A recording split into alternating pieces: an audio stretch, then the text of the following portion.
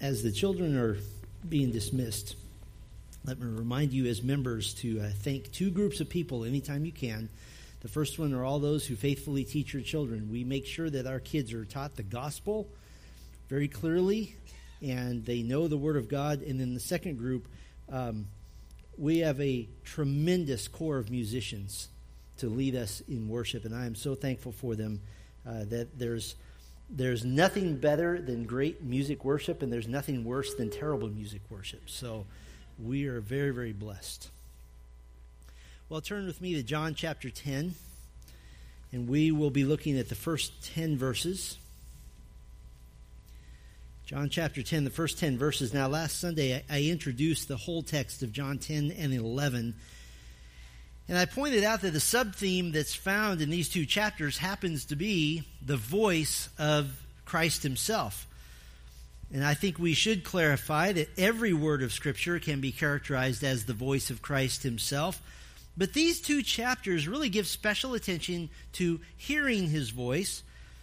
And because so many church attenders and those claiming to be Christians flock so quickly, so easily to quick spirituality when someone else wants to just give you a fast version of what supposedly God wants you to know, because of this tendency for us to jump into deception, jump into error, we're using this series in John 10 and 11 to really take an open and public stand against the spiritual poison which is found in Sarah Young's book, Jesus Calling, as well as her 2016 bestseller, Jesus Always.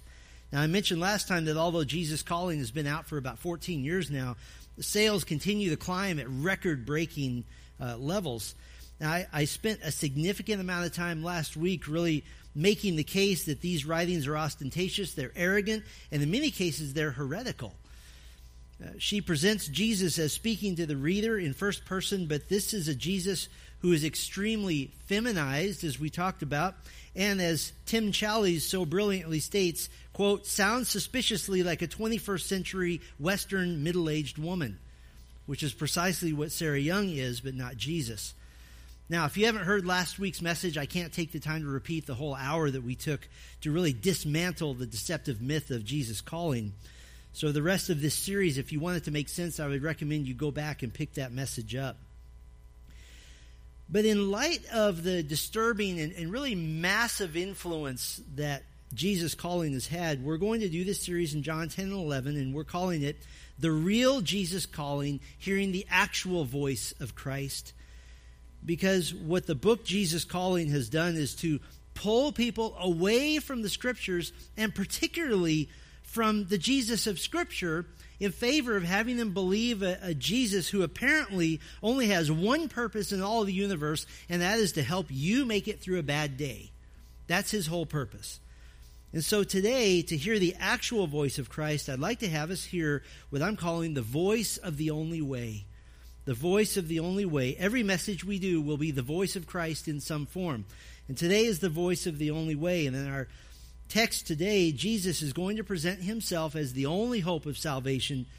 He'll even present those in need of salvation metaphorically as completely helpless. And so he pictures them as sheep. Now, the obvious conclusion that we'll see from these 10 verses will be that Jesus has all of the power and the sheep have none of the power, and the sheep are completely dependent on him with no ability, no capacity, no potency to do anything in regards to our own salvation. And so our victory, our victorious setting in Christ is just that. It's victory over sin. It's victory over death, victory over the consequences of sin. And our victory is completely in Christ. Now, the Jesus of Jesus Calling apparently disagrees with himself in John chapter 10.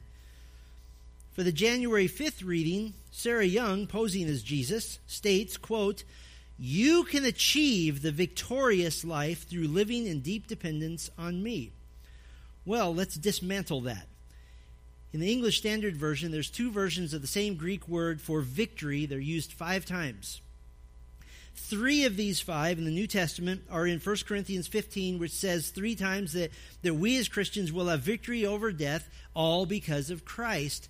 For example, 1 Corinthians 15:57 says that God gives us the victory through our Lord Jesus Christ. Now, the closest time ever that any of those 5 occurrences come to including us is in 1 John 5, verse 4.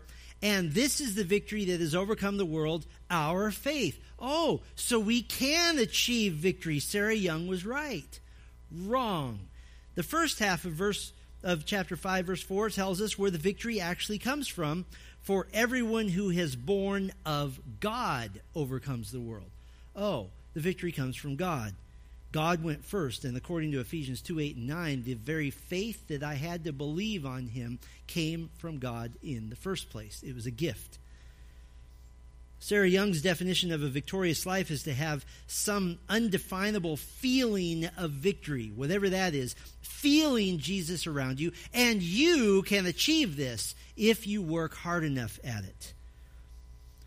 Quite honestly, the Bible's definition of a victorious life has a lot more to do with having a victorious death.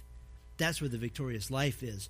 A victorious life is not something I achieve. Victory was attained by Christ on my behalf. It is past tense. The victory of Sarah Young is future tense if you work hard enough at it. As a matter of fact, that subtle statement by Sarah Young is nothing more than a well-disguised New Age doctrine, as I talked about extensively last week. In fact, one Christian woman who was raised in a blatantly New Age home, where she was raised to stay open to spiritual revelation, find truth inside of herself, visit witches, see fortune tellers, and communicate with the dead, she wrote in an article about her experience when she picked up the book Jesus Calling. And she said, it's been out for 10 years by now. It must be good. It's selling like crazy. It must be right. But she said she couldn't even finish it because it was so New Age. She grew up in this. And here's what she says, quote, "I'm on day 10 and I just can't bring myself to read anymore. I, can't, I tried to get past how Sarah Young speaks as if she is the actual voice of the Lord. I tried to dismiss the New Age nuances and buzzwords, but the thought kept flooding my mind that this isn't the Jesus of the Bible, not my Jesus. I don't know about you, but that makes me eager to hear the actual voice of Christ. When I'm tasting something that's bad, I want real food. The real Jesus Calling, the voice of the only way. And here it is. John chapter 10, beginning in verse 1. And we'll go through verse 10 this morning. Truly, truly, I say to you, he who does not enter the sheepfold by the door, but climbs in by another way, that man is a thief and a robber. But he who enters by the door is the shepherd of the sheep. To him the gatekeeper opens. The sheep hear his voice, and he calls his own sheep by name and leads them out. When he has brought out all his own, he goes before them, and the sheep follow him, for they know his voice. A stranger they will not follow, but they will flee from him, for they do not know the voice of strangers. This figure of speech Jesus used with them, but they did not understand what he was saying to them. So Jesus again said to them, Truly, truly, I say to you, I am the door of the sheep. All who came before me are thieves and robbers, but the sheep did not listen to them. I am the door. If anyone enters by me, he will be saved and will go in and out and find pasture. The thief comes only to steal and kill and destroy. I came that they may have life and have it abundantly. Now, this is the first half of the last part of the sermon that Jesus began in John chapter 9. And this section will end in verse 21. There is some disagreement among scholars as to whether or not Jesus is beginning a whole new sermon on a different day in John 10, verse 1. But it has to be a continuation. He says this strong statement, Amen, Amen. We translate it in English to truly, truly. He uses that 25 times in John's gospel, and not once does he ever begin a message with this. His truly, truly, Amen, Amen always comes in the middle of a message. He's given background information, and this is his way of saying, listen up, this is the point. And so we know for a fact that he's simply continuing what he began in chapter 9. And now Jesus uses this very familiar language. Every single one of his listeners was intimately familiar with sheep and with shepherding. It was a central feature of their whole economic system. Now, many might say that these verses I just read present to us a lesson on the leading of Christ in the midst of difficult times, that you trust the Lord your shepherd and you hear his voice as you walk through your life. That is true, but not from this text. That's not what this is talking about. That's a classic example of taking the wrong application from the wrong text. We're not going to make Jesus all about getting me through a bad day. This is bigger in scope. This is about getting you away from a bad eternity. Much, much bigger than just a bad day. And now this setting here that Jesus has put before us, it really isn't exactly a parable like we see in Matthew, Mark, and Luke. It doesn't seem to fit that mold. It's like a parable, but the parable has a drama, it has a flow to it. This is more just a scene. This is more just a living scene that we get to look at. And the scene focuses around some main characters. And so what we're going to do this morning is just walk through the scene. Some of it takes place in the middle of the night. Some of it takes place in the daytime. And let's just identify these characters as given by the voice of the only way, by Jesus Christ. So our first character is the sheepfold. The sheepfold. In verse 1, truly, truly, I say to you, he who does not enter the sheepfold by the door, but climbs in by another way, that man is a thief and a robber. This is the 15th Amen, Amen, truly, truly statement in John's Gospel. He always says this in the middle of a sermon as if to say, this is what I'm driving at. This is the point you need to hear. Now, a sheepfold is a sheep pen. It could be the courtyard of a shepherd's house, or it could be a common sheep pen that's rented out by multiple shepherds. In this case, Jesus is speaking of a common sheep pen, a large, independently owned sheepfold or sheep pen that had a hired gatekeeper, an under shepherd, that all the shepherds would pitch in to help pay his salary. The shepherds would graze their flocks in the surrounding hills and meadows during the day, and then at night they would lead them as a community to the sheepfold. And so all these different shepherds who own different flocks would all come to this giant sheepfold, and they're huge. They're very big. The large sheepfold, it wasn't like a corral that you might picture with the little fences that you can kind of climb through. It was typically made of stone walls. So there was a tall stone wall, and it might even be connected to the house or to the tent of the hired under shepherd or gatekeeper. And multiple families would keep their sheep in the sheepfold at night. And this stone wall would have a sturdy door. Sometimes it's called a gate, but it is a door. It is a thick wooden door. That was the only way in, and it was the only way out. So the proper way to enter the sheep pen, the sheepfold, is by the gate. And the door or the gate could be locked from the inside, and then it would be guarded by the gatekeeper. So why do we call the sheepfold one of the characters in this scene that Jesus is setting? Because the sheepfold isn't just the background. The sheepfold is the battleground. It is the battleground for the souls of the lost. As a matter of fact, we already saw in verse 1 that some want to break in and harm the sheepfold. They want to harm the sheep that are in there. The thieves and the robbers who have climbed the stone wall because they can't get in through the door. Now, some have said that the sheepfold represents the church. However, no one gets into the church by breaking in. The church is made up of regenerate, born-again people. You might show up to a church building as a born-again, as a non-regenerate person. That doesn't mean you broke into the church. It just means you broke into a church building. But you can't break into the church. Others have said that the sheepfold is heaven itself. If breaking into the church is hard, I would imagine that breaking into heaven is impossible. That only leaves us with one possibility. In the context of the audience to whom Jesus is speaking, he's speaking to the leaders of Israel who have just rejected the man that Jesus healed who was born blind. The sheep pen can only be Israel itself. Judaism, which would include both the few true believers in God and then the misled false believers who have taken to the legalistically deformed version of biblical Judaism. And so, as we already read, everyone wants to get to the sheep pen and have influence over the sheep. think we'll just switch over to this one here.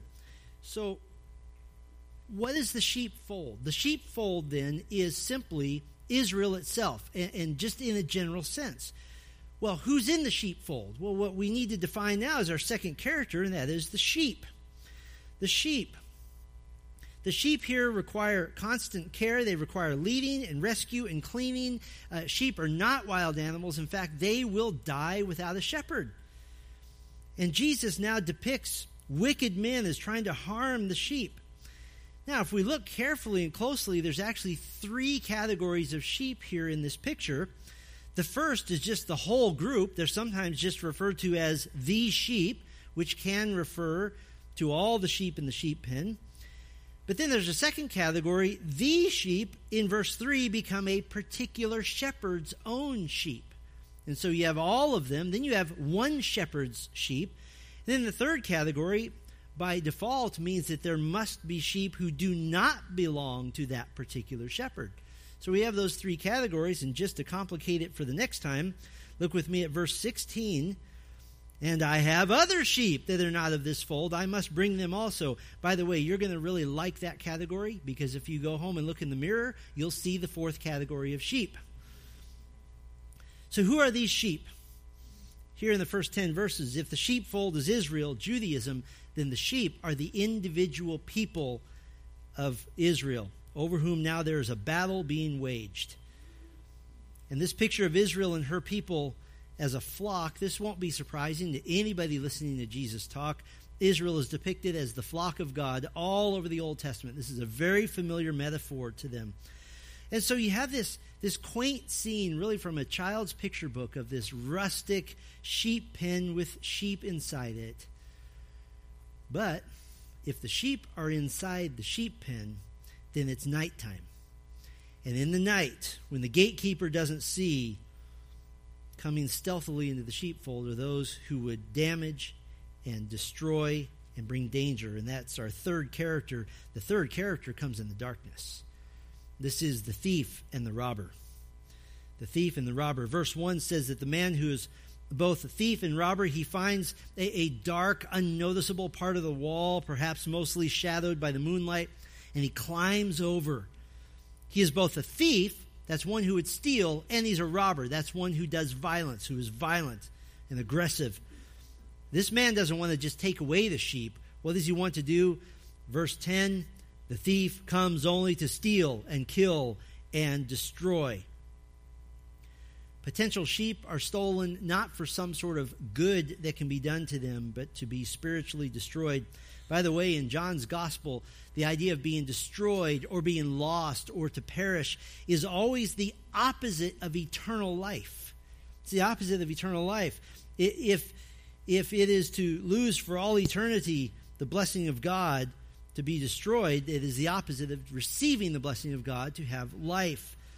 John 3:16, very familiar to us. For God so loved the world that he gave his only Son, that whoever believes in him should not what? Perish. That is, to not have eternal life, but have eternal life. John 6:39, this is the will of him who sent me, that I should lose nothing of all that he has given me. So this thief and the robber, the one who would deceive the sheep and destroy their souls, they existed in Jesus' day. In fact, these are the ones that Jesus is talking to. He's talking to the thieves and to the robbers. They're the Pharisees and the chief priests and the scribes whom Jesus called whitewashed tombs, sons of the devil. In fact, he described exactly what they do. Instead of leading people toward genuine repentant faith in the one true God, Matthew 23:15, Jesus says, "Woe to you, scribes and Pharisees, hypocrites, for you travel across sea and land to make a single proselyte, and when he becomes a proselyte, you make him twice as much a child of hell as yourselves." That's what they do. They steal and kill and destroy. And in fact, these thieves and robbers are the strangers of verse 5. A stranger they will not follow. It's the same person. They attempted to deceive the sheep, and by default, by the way, those who listen to the thieves and robbers are not Christ's sheep. These are the ones that the Apostle Paul spoke of in 2 Corinthians 4, verses 3 and 4, that even if our gospel is veiled, it is veiled to those who are perishing. In their case, the God of this world has blinded the minds of the unbelievers to keep them from seeing the light of the gospel of the glory of Christ, who is the image of God. How has Satan deceived people into rejecting God? He's always deceived them with false shepherds, false teachers, deceivers. And that makes sense to us, since 2 Corinthians 11 tells us that Satan disguises himself as an angel, literally a messenger, a preacher of light. And these false shepherds, the thieves, the robbers, the strangers, they hate the true sheep of God. They hate the true sheep. And it's so key for us that this is placed here in John, right where it is. The leaders to whom Jesus is speaking, they had just belittled, they had just expelled from synagogue fellowship the man born blind whom Jesus had healed. Why? Because he believed on the Lord Jesus Christ. And the false shepherds hate true sheep. Now, what are these thieves and robbers, what are they trying to do? How are they trying to fool the sheep? By acting like shepherds, by attempting to mimic true shepherds, and in particular to mimic the one true shepherd, Jesus Christ. And Jesus now, with his words, he's putting them on trial and he's pronouncing them guilty again. Now you might ask, why do you say he's pronouncing them guilty again? Because this is not the first time he has pronounced this verdict. Look at verse 8. All who came before me are thieves and robbers. So who are all who came before Jesus? Well, this is referring to the false shepherds of Israel in the past. So all can't mean every single shepherd and leader of Israel in the past. Jesus certainly had many legitimate predecessors: Abraham, Isaac, Jacob, Moses, Joshua, Isaiah, Jeremiah, Daniel, John the Baptist, and so forth. God has continually had true sheep because he's always had true shepherds. Not always very many, but he always has had them.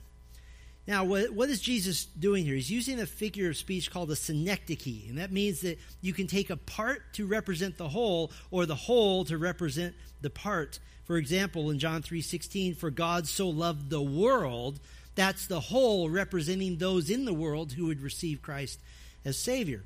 And so Jesus is using this figure of speech. Who is he referring to?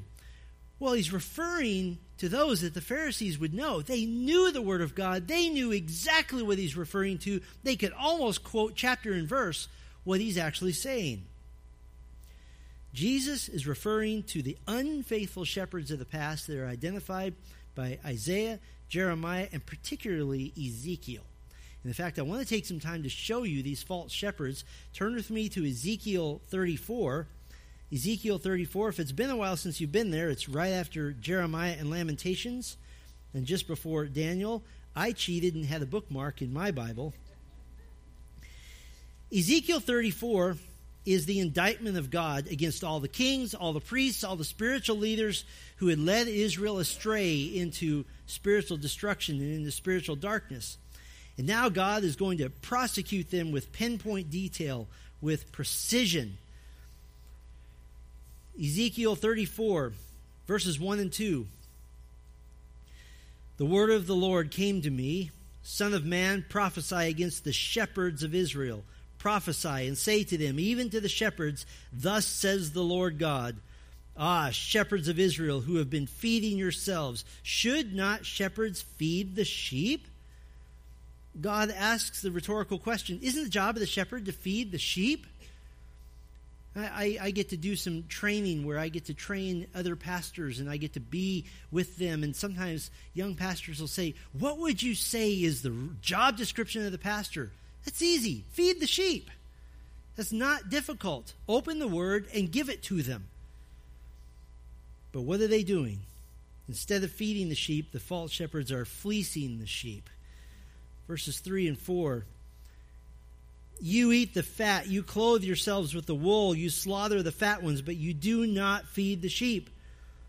The weak you have not strengthened, the sick you have not healed, the injured you have not bound up, the strayed you have not brought back, the lost you have not sought.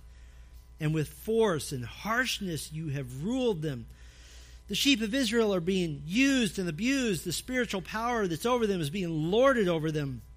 And instead of strengthening the sheep, instead of making them better, instead of drawing them closer to Yahweh, to the God that they serve, they're weakening the sheep. They're deceiving them. They probably have a book on their shelf called Yahweh Calling, and it gets them away from the true God. And what's the result? God doesn't have a choice. He's a righteous, holy God, and he promised to discipline a nation that would disobey him.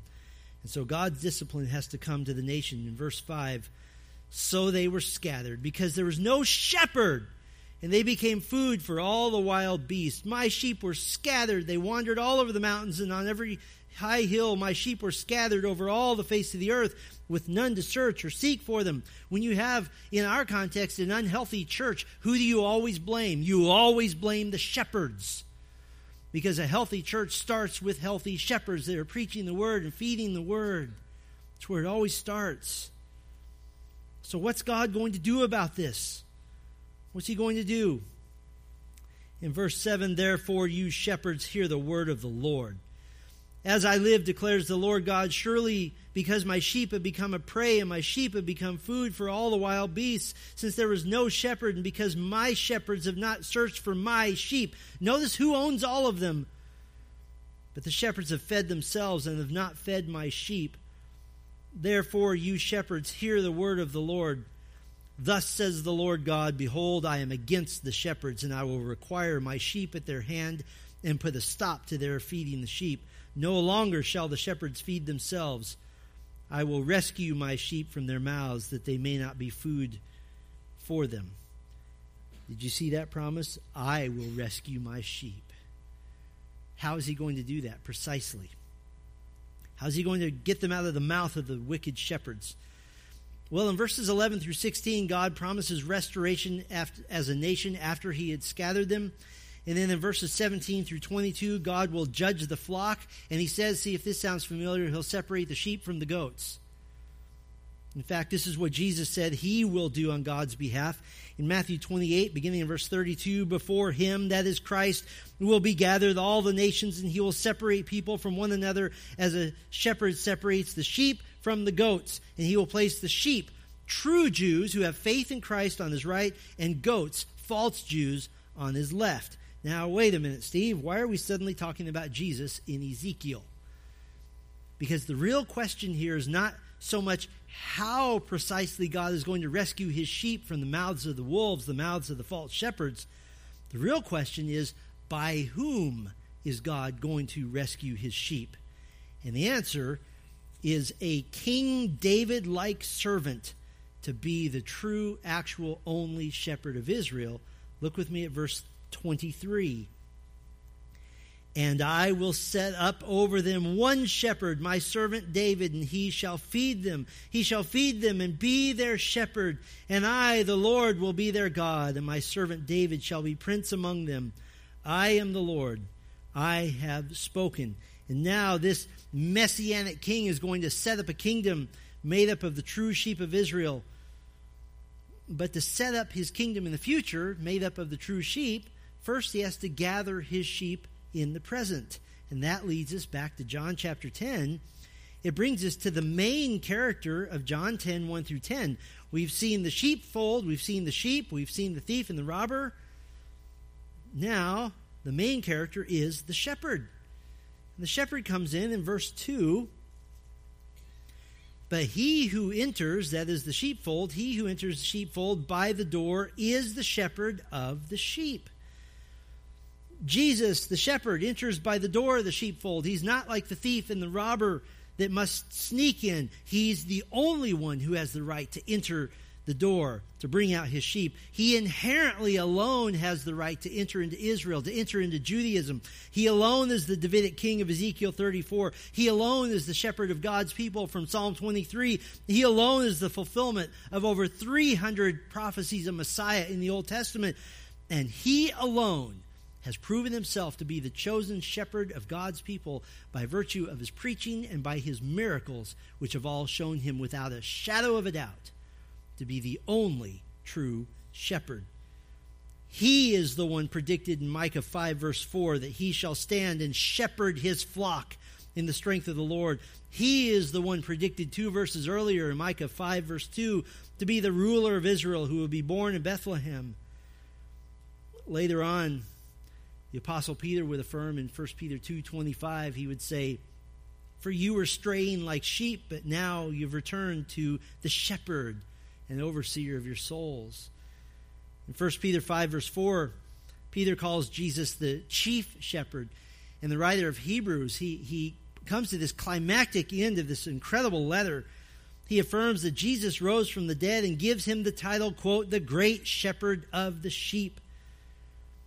And in fact, in heaven, Revelation 7 verse 17 describes what Jesus in heaven would do for those who would believe on him and die for his sake in the coming great tribulation, that Jesus, quote, will be their shepherd, and he will guide them to springs of living water, that he shepherds them all the way home. Jesus and Jesus alone is fully qualified to be the shepherd who enters the door of the sheepfold of Israel. In verse 3, we see this: "To him the gatekeeper opens, the sheep hear his voice, and he calls his own sheep by name and leads them out." Now, the gatekeeper here is the under-shepherd, the hired hand. There isn't really a consensus about who he represents. He's just more like a supporting part of the story here. He doesn't really have a significance. But the sheep hear the voice of their shepherd, and he calls them by name, and he leads them out. And now here, the sheep become another synecdoche, where the whole represents a part. The sheep are now speaking only of the true sheep. The true sheep. It's interesting that the ancient Near East shepherds, and they still do this today, they would use a unique call that only the flock of that shepherd would recognize. They often had nicknames for every sheep in their small flock. They had names for all of them. Sometimes they would even use a short little flute and play this little tune over and over again that the sheep knew and that they would follow.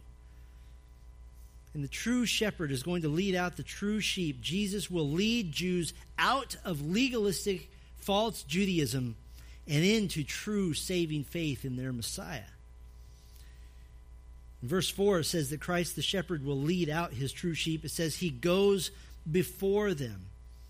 Now, Western shepherds tend to shepherd by driving sheep, and we get sheepdogs, right, to drive the sheep. But Near Eastern shepherds, and even they do the same thing today, they lead their flock. They don't drive them. They lead them by beckoning, by wooing them with their voice.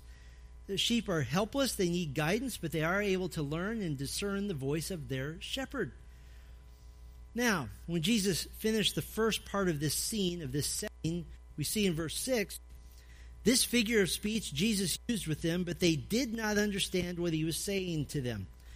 Again, this isn't strictly a parable, but it is similar to a parable in that there's a mystery involved, and here's the interesting thing about the mystery.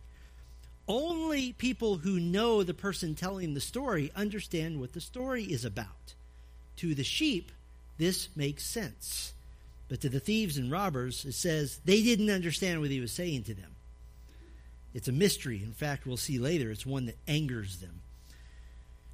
And so Jesus continues this picture, and now we come to a fifth character, but like the thief and robber is also a stranger, the shepherd is also, fifth character, the door of the sheepfold. The shepherd is also the door. Verse 7, so Jesus again said to them, truly, truly, I say to you, I am the door of the sheep. Now Jesus is being even more explicit. He's being open. He's openly saying that he alone is the entryway to salvation.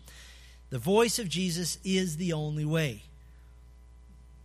In verse 9, I am the door. If anyone enters by me, he will be saved and will go in and out and find pasture. To the elect, to those chosen by God, he presents himself as an open door. He is an invitation. It's not just that there is an invitation. He is the invitation. He is the open door. Now, you may have noticed that the picture changes a little bit. In verse 3, the shepherd leads the sheep out, leading them out of the apostasy of legalism, out of their lost condition. But now they go in and out of the sheepfold. This tells us something. This tells us that there will be a day in which the only sheep in the sheepfold are saved, and there will no longer be danger from thieves, robbers, and strangers. That someday it will be safe to go in and out. Verse 9 is very covenantal type language. It's covenant language to the faithful Jew who believed on Messiah. Reminds us very much of Deuteronomy 28, verse 6. Blessed shall you be when you come in, and blessed shall you be when you go out. Psalm 121, verse 8 has very similar language. And what do they do when they go out? They come in, they go out. He says, you'll find pasture. Now in verse 10, Jesus says plainly what the pasture is. He says, I have come that they may have life and have it abundantly. This idea of having life in a pasture, this is a very familiar Old Testament picture to us. God's true people are very often in the Old Testament called the sheep of his what? His pasture. He owns it. They're safe. God's pasture, in fact, is the picture used by Isaiah in Isaiah 49 to speak of the final restoration of Israel, a time when they'll never again be scattered. So coming in and out and finding pasture, this is safety and provision and love and graciousness and help. How do you find the spiritual safety? How do they find the pasture? How are the true sheep forgiven of their sins, and how do they gain entrance into God's kingdom? Well, in one of the great direct statements of the Reformation principle of solus Christus, in Christ alone, the second sentence in verse 9 makes it very clear. If anyone enters by me, he will be saved. Now, in Greek, the phrase by me is in what's called the emphatic position. It means it goes first, and it says this is the most important thing. So if we were going to give a strictly literal wooden translation, we would say, by me, if anyone enters, he will be saved. Jesus was just as direct in John 14:6. I am the way, the truth, and the life. No one comes to the Father except through me. The Apostle Paul said in 1 Corinthians 3:11, for no one can lay a foundation other than that which is laid, which is Jesus Christ. Paul also said in 1 Timothy 2, verse 5, there is one God, and there is one mediator between God and men, the man Christ Jesus. And that's a lot of words to say what Jesus said, I am the door. I am the door. There is no other door. Anybody trying to gain salvation by any other means is trying to climb over a wall, and they're going to be destroyed. But there's one more character I want to come back to. I want to come back to the sheep. We looked at the sheep in general. I want to look at the final character. We'll call them the true sheep. The true sheep. True sheep hear the voice of the shepherd. When the shepherd called you to salvation, you heard. You heard the voice of Christ. And this is really the main point of the first 5 verses, that true sheep listen to the voice of the true shepherd. Romans 8:28 says, you were called according to the purposes of God. 1 Corinthians 1:9 says, you were called into the fellowship of God's Son. Galatians 1:15 says, you were called by his grace. The shepherd called you at some point. And I don't know that we can actually pinpoint this. Some Christian groups are really, really big on making you pinpoint the moment you got saved. I find that rather funny because I don't think you actually know. But at some point, the voice of Christ through the regenerating work of the Holy Spirit called your name. And you responded in faith to the voice of a shepherd who was immediately familiar to you. Many of you have shared with me your testimony, and it's one of my favorite things to do as a pastor is to hear testimonies. And I've heard this once, if I've heard it 1,000 times, it is, there was just a moment when I knew Jesus was the only way. Why is that? Because the voice of the shepherd called your name and you recognized him. As a matter of fact, true sheep won't listen to a false shepherd. Verse 5, a stranger they will not follow, but they will flee from him, for they do not know the voice of strangers. Verse 8, all who came before me are thieves and robbers, but the sheep did not listen to them. A true sheep will never follow a false way of salvation. They will always follow the true shepherd. And they understand this. They're familiar with this. Every person listening to this speech by Jesus has been a part of raising sheep, raising little lambs. And a little lamb immediately begins to learn and become familiar with the human voice of its owner. They know the unique tone and the inflections that they can distinguish it from the voice of any other person. In fact, there's a famous book by a Christian sheep rancher, and he tells the story of the fact that he often has visitors. And so he uses this phenomenon to share the gospel with visitors and to explain to them John chapter 10, verse 3. And what he'll do is he'll get them up to a fence and get them near his flocks, and he'll say, okay, this is that one's name, that's Daisy, and that's Annabelle, and that's so-and-so, and here's how you call them. Here's exactly what you say. He gives them the exact words, the exact phrases. And so he says, call the sheep, get them over here. And so they'll call, but the sheep will just ignore them, or maybe once in a while look up and give one little and then go back, and that's it. And then the owner uses the same phrase, and they all come running. Why is this? Because the sheep have learned to associate the owner's voice with special benefits. That when the owner calls, it's for the purpose of keeping the best sheep's best interests at heart, to announce his presence, to take away fear and anxiety, to be examined for injury or sickness, to announce that fresh food or water is being supplied, to get them to shelter from an approaching storm. That when the shepherd calls, we're safe. That's what they associate it with. By the way, this is exactly what had just happened with the man born blind whom Jesus healed. He had faith in Christ as the true shepherd because he is a true sheep. And when he was called before the false shepherds of Israel, we saw this in John 9, the thieves, the robbers, the strangers, when they tried to lead him away, when they tried to dissuade him of Christ, when they tried to lure him away from his Lord, he publicly mocked their ignorance of the true shepherd. Chapter 9, verse 30, the man answered, "Why, this is an amazing thing.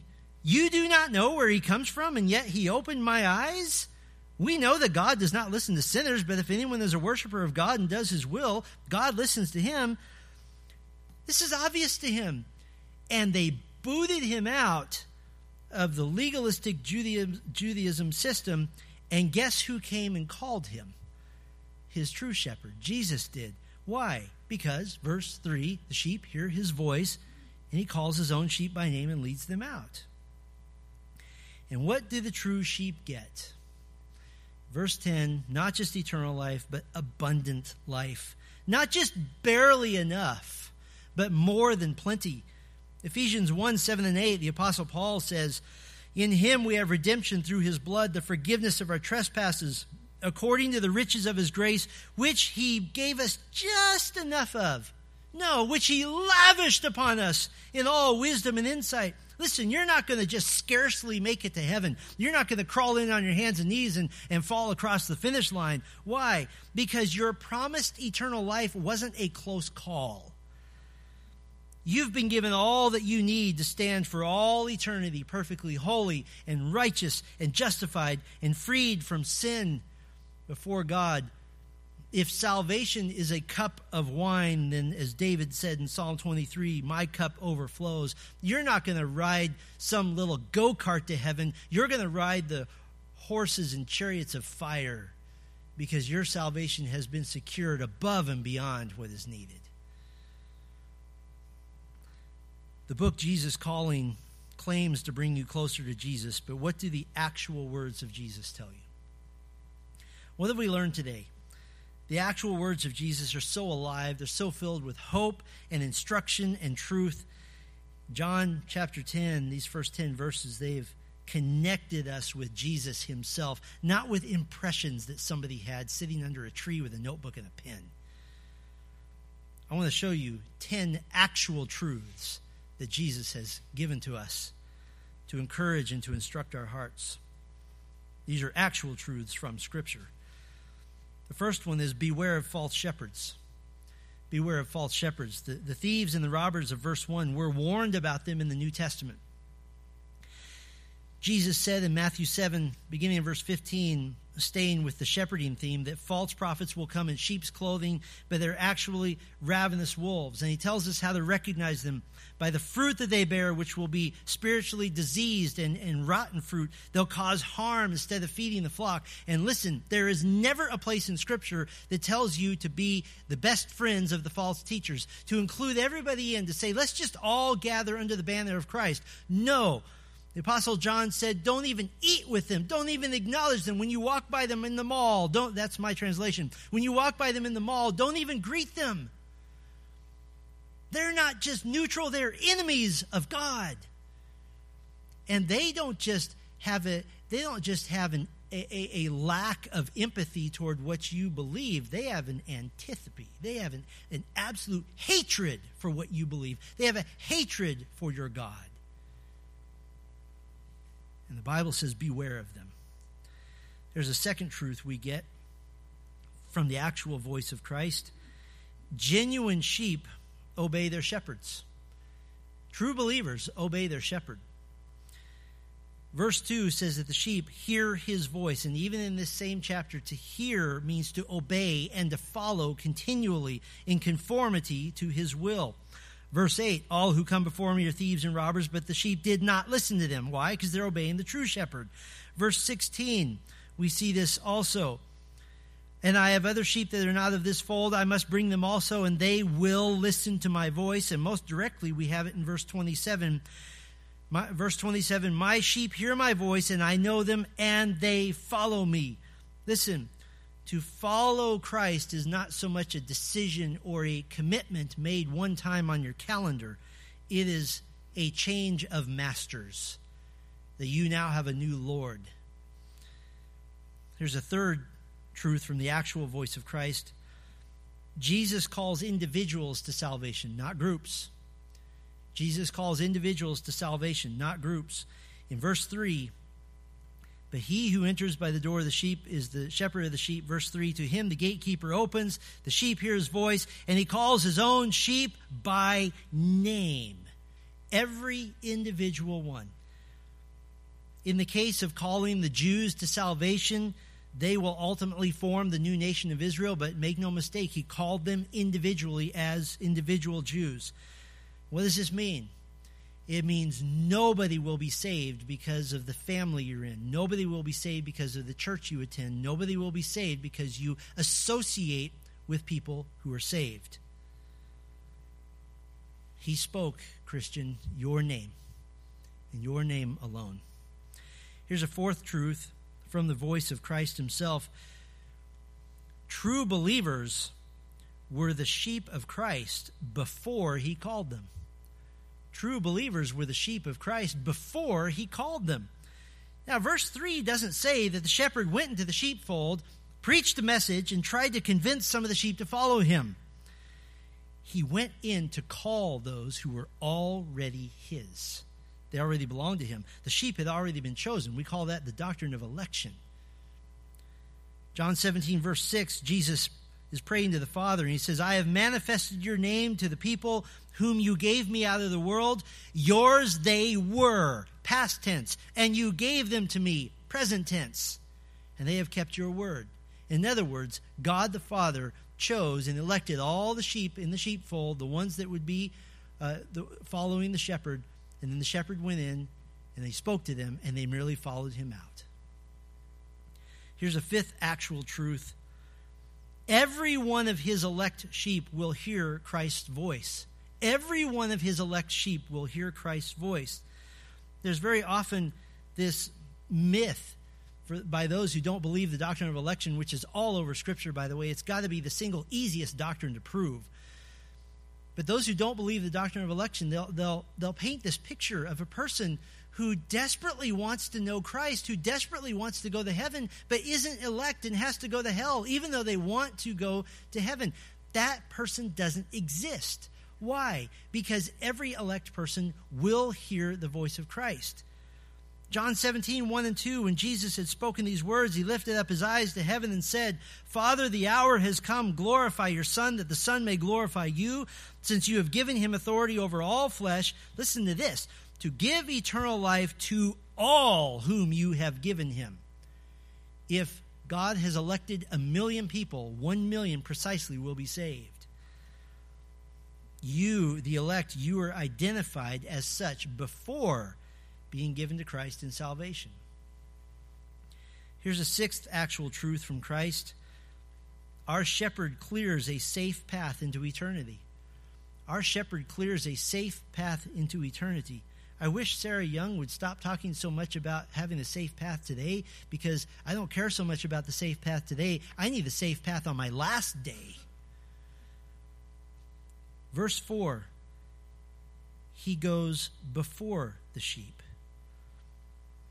A shepherd would go ahead of his flock. He would go before them. One of the reasons that a Near Eastern shepherd leads his flock is so that as he goes over a hill, if there's danger, if there's a ravine, if there are dangerous rocks, or if there are dangerous animals or predators, he can go before and clear the way and make it safe. Christ went before us, leading the way through the most treacherous territory of all, and that is through our own deaths. We have something we can point to continually to prove that the way is safe, and that is the empty tomb of Christ, where our shepherd says, it's okay, you can enter the tomb because I'll bring you out, I promise. He goes before us. Here's a seventh actual truth. Verses 1 through 5 helps you have assurance of salvation. Verses 1 through 5 help you have assurance of salvation. Now, when we read this, you weren't particularly surprised or shocked to find out that the shepherd is Christ and the sheep are his people. That wasn't shocking to you. That wasn't like, wow, that seminary training really surprised me here. That was pretty obvious to you. Unlike the false religious leaders of Israel who were totally confused by this obvious picture, do you understand that the fact that that wasn't confusing to you should be very encouraging? Why? Because the sheep hear the voice of the shepherd. It makes sense. Here's an eighth actual truth. True believers can never be deceived out of their salvation. True believers can never be deceived out of their salvation. Verse 5, they did not know the voice of strangers. Verse 8, the sheep did not listen to the thieves and the robbers. Now, I will admit this, true sheep might stray, they might bite, they might kick, they might be difficult, but true sheep will never ultimately follow another shepherd.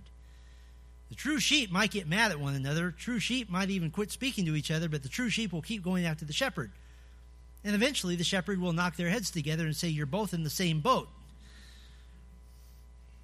In Matthew 24, verse 24, Jesus explained that in the last days many false Christs, false prophets will arise, and they will be so slick that they would try, he says, if possible, to deceive even the elect, which means it's not possible to deceive the elect.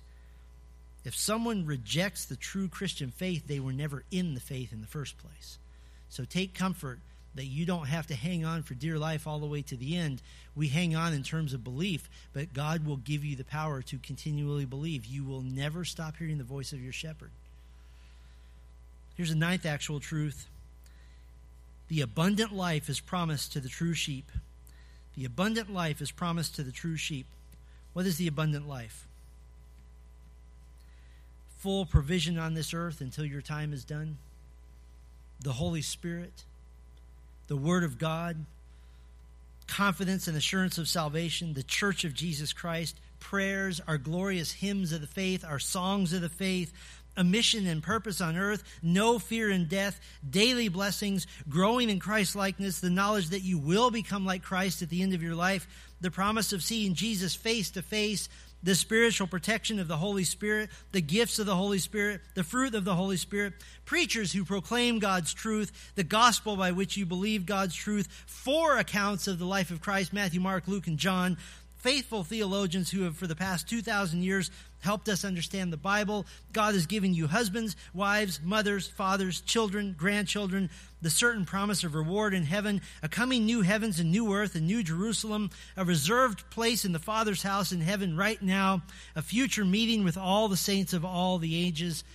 That's abundance. You understand how wealthy you are?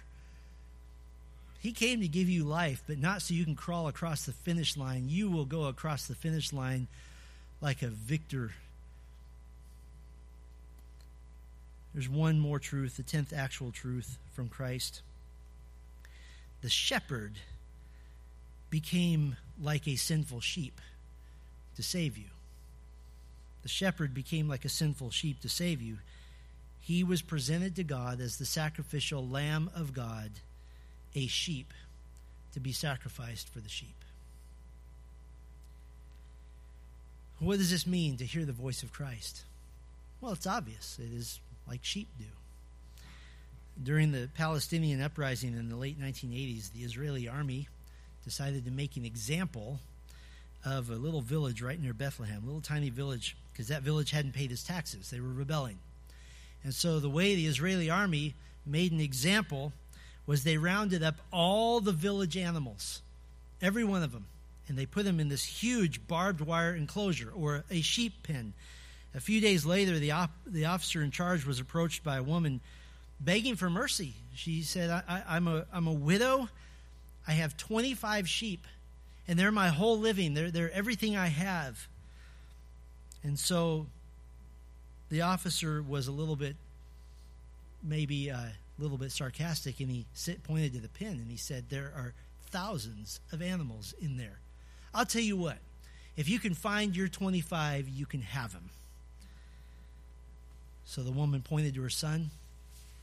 He pulled out a little flute, started playing the tune. And all of a sudden, one by one, boop, boop, boop, these little sheep started popping up and making their way to the front gate, and the little boy led precisely 25 sheep home. Because they knew the sound. They knew their master. Listen, you heard the voice of your true shepherd when he called you to salvation, and you will hear his voice one more time when he calls you home. You will answer, and he will lead you all the way home perfectly, and you can rest in this. That's the actual voice of Christ. Our Father, we thank you so much for this glimpse, so clear, so personal, into our Lord Jesus Christ.